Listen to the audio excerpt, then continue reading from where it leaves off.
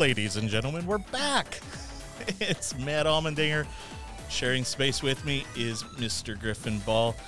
How you doing? Pretty great. Finally in person. It's great to actually have great mics and be able to see you and talk to you. It does make a bit of a difference, doesn't it? Yeah.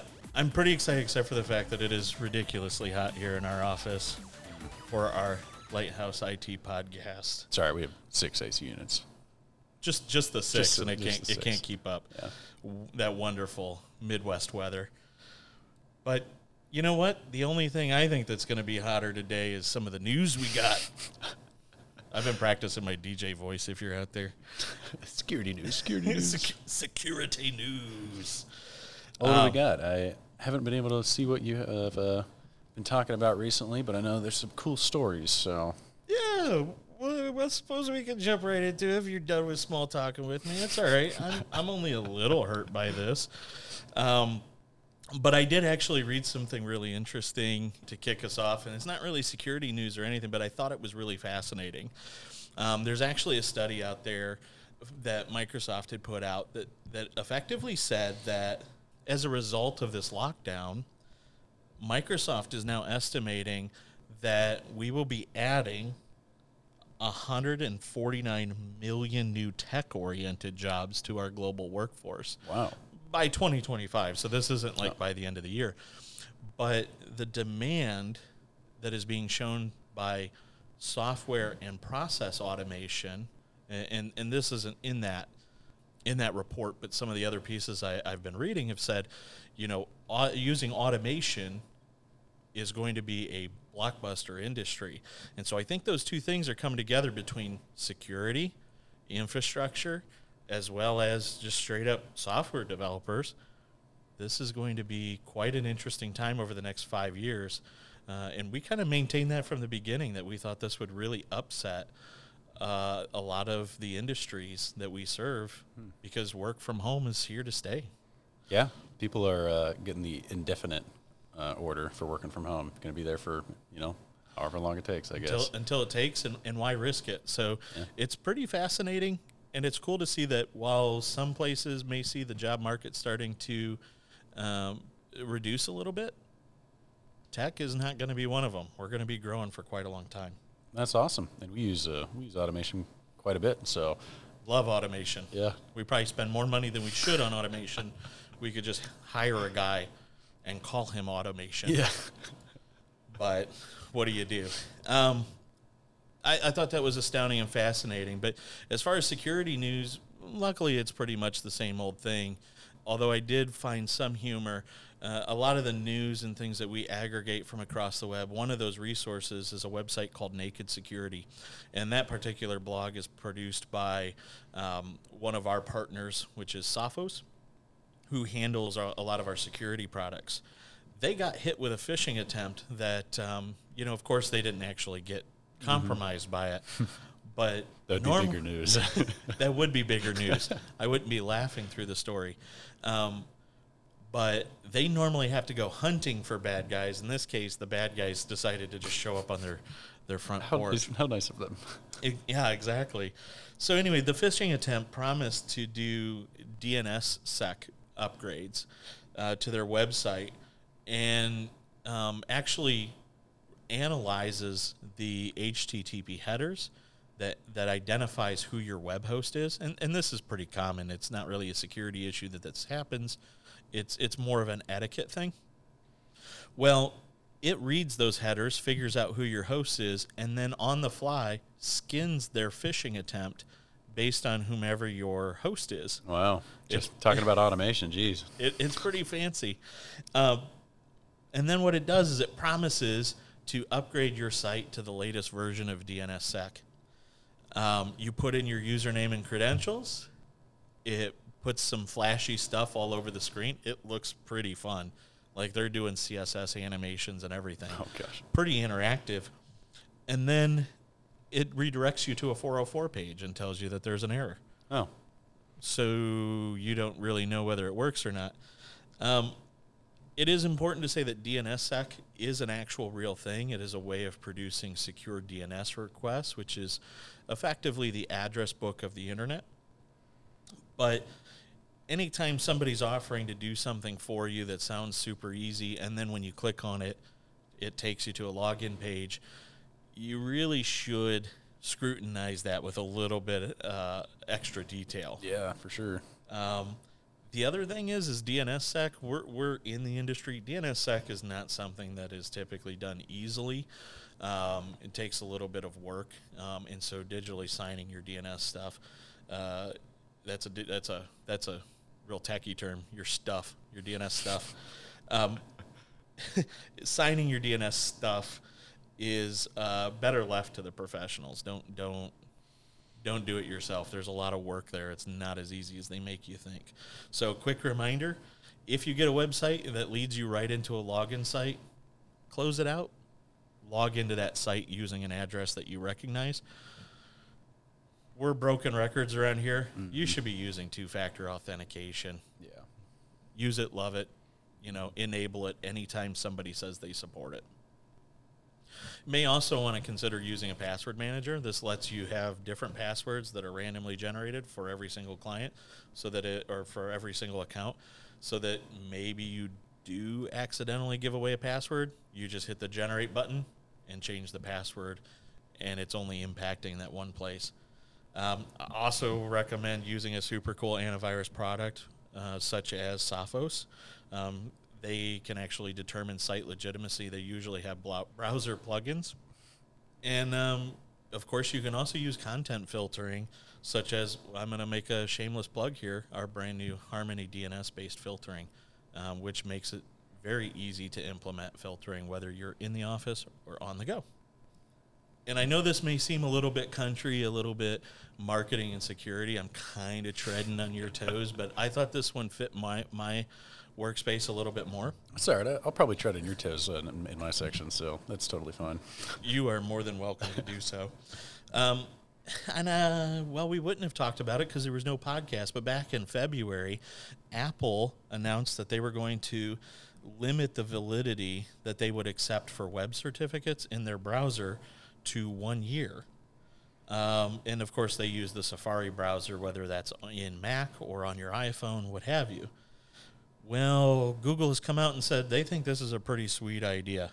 So SSL certificates that have a start date after September of 2020 will actually trigger an error in those browsers if they are valid longer than 12 months. Now, Google following suit in this raises a bunch of questions in the industry because it's being backed by only two companies, but those two companies have a pretty large sort of presence in the digital world. So we're very likely going to see other people, whether they agree with it or not, follow suit. But there is some question whether or not this is that this is a security impact that is worth it. Mm-hmm. While security SSL certificates are used as part of SEO, that I know that you've talked about even here on the program. Yeah. It is kind of a pain to maintain them to a certain extent. And so taking it from, actually we used to be able to buy 5-year certificates.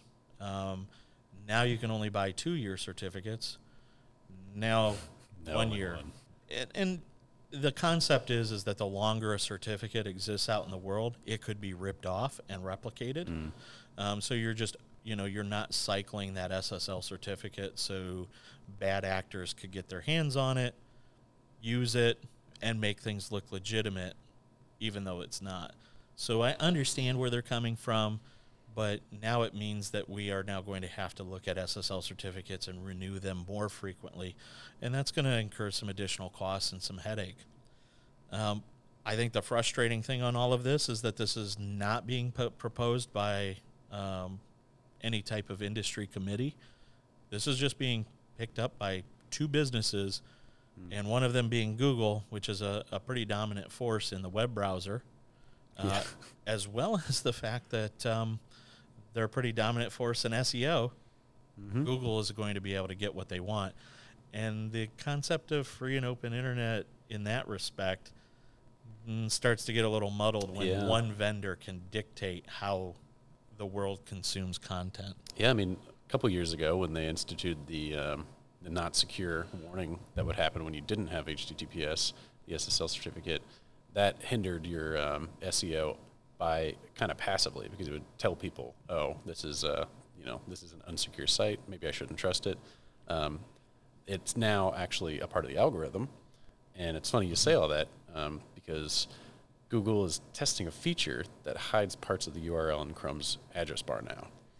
So Android Police, who's like they're like a research group kind of, and they kind of call out people. Are they like the Radiohead song? Oh no, that's Paranoid Android. It's very close though. That's a really old bad joke. I apologize to anybody listening.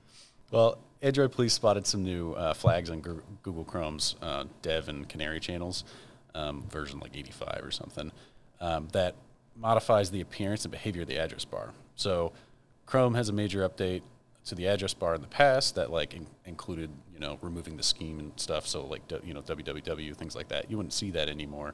The lock would replace the HTTPS, not secure if it wasn't, things like that, which, those are arguably kind of helpful. But now they are looking into the idea of basically getting rid of the entire URL bar and keeping just what the domain is. So for instance, if you go to our blog, lighthousesol.com/, making use of downtime, instead it would just show lighthousesol.com. That would be it. There'd be no trail. There'd be nothing. That being said, you can hover over the URL, kind of get the full thing and everything. But, what are the pros and cons to this, I guess? It helps with phishing. I mean, you could tell you're on this site. If you're looking at your bank's website, you're not going to, worry about where it's at. It does make it hard to pick up on important resources. Like, this is what my login page is. Yep. Yeah. Yeah.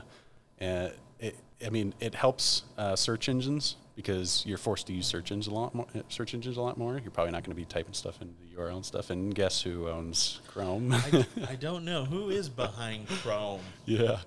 Thankfully, it looks like this is something that can be turned off and, that type of thing through the flags. That's going to be on by default, so you will have to turn off that type of thing. And we're not really sure when this will be released or anything. None of it's actually been announced. It's just been spotted. But knowing Google, they will push hard to make it happen. Yeah, so. And like we just talked about in the SSL side, a lot of people fall in line and follow suit with what they do. Yeah, who knows what Safari's going to do, Firefox, even Edge, who knows? Yep. So, well, heck, Edge is based on Chromium, which is the same code base as Chrome. Yeah. So it's going to be inside of it. Part of it. Unless Microsoft removes it. Yeah. We'll see. I don't know. There's a lot there. We'll probably get back to it when more stuff comes out, but yeah. That being said, though, we talked a little bit last time about focusing on social media platforms that aren't the norm.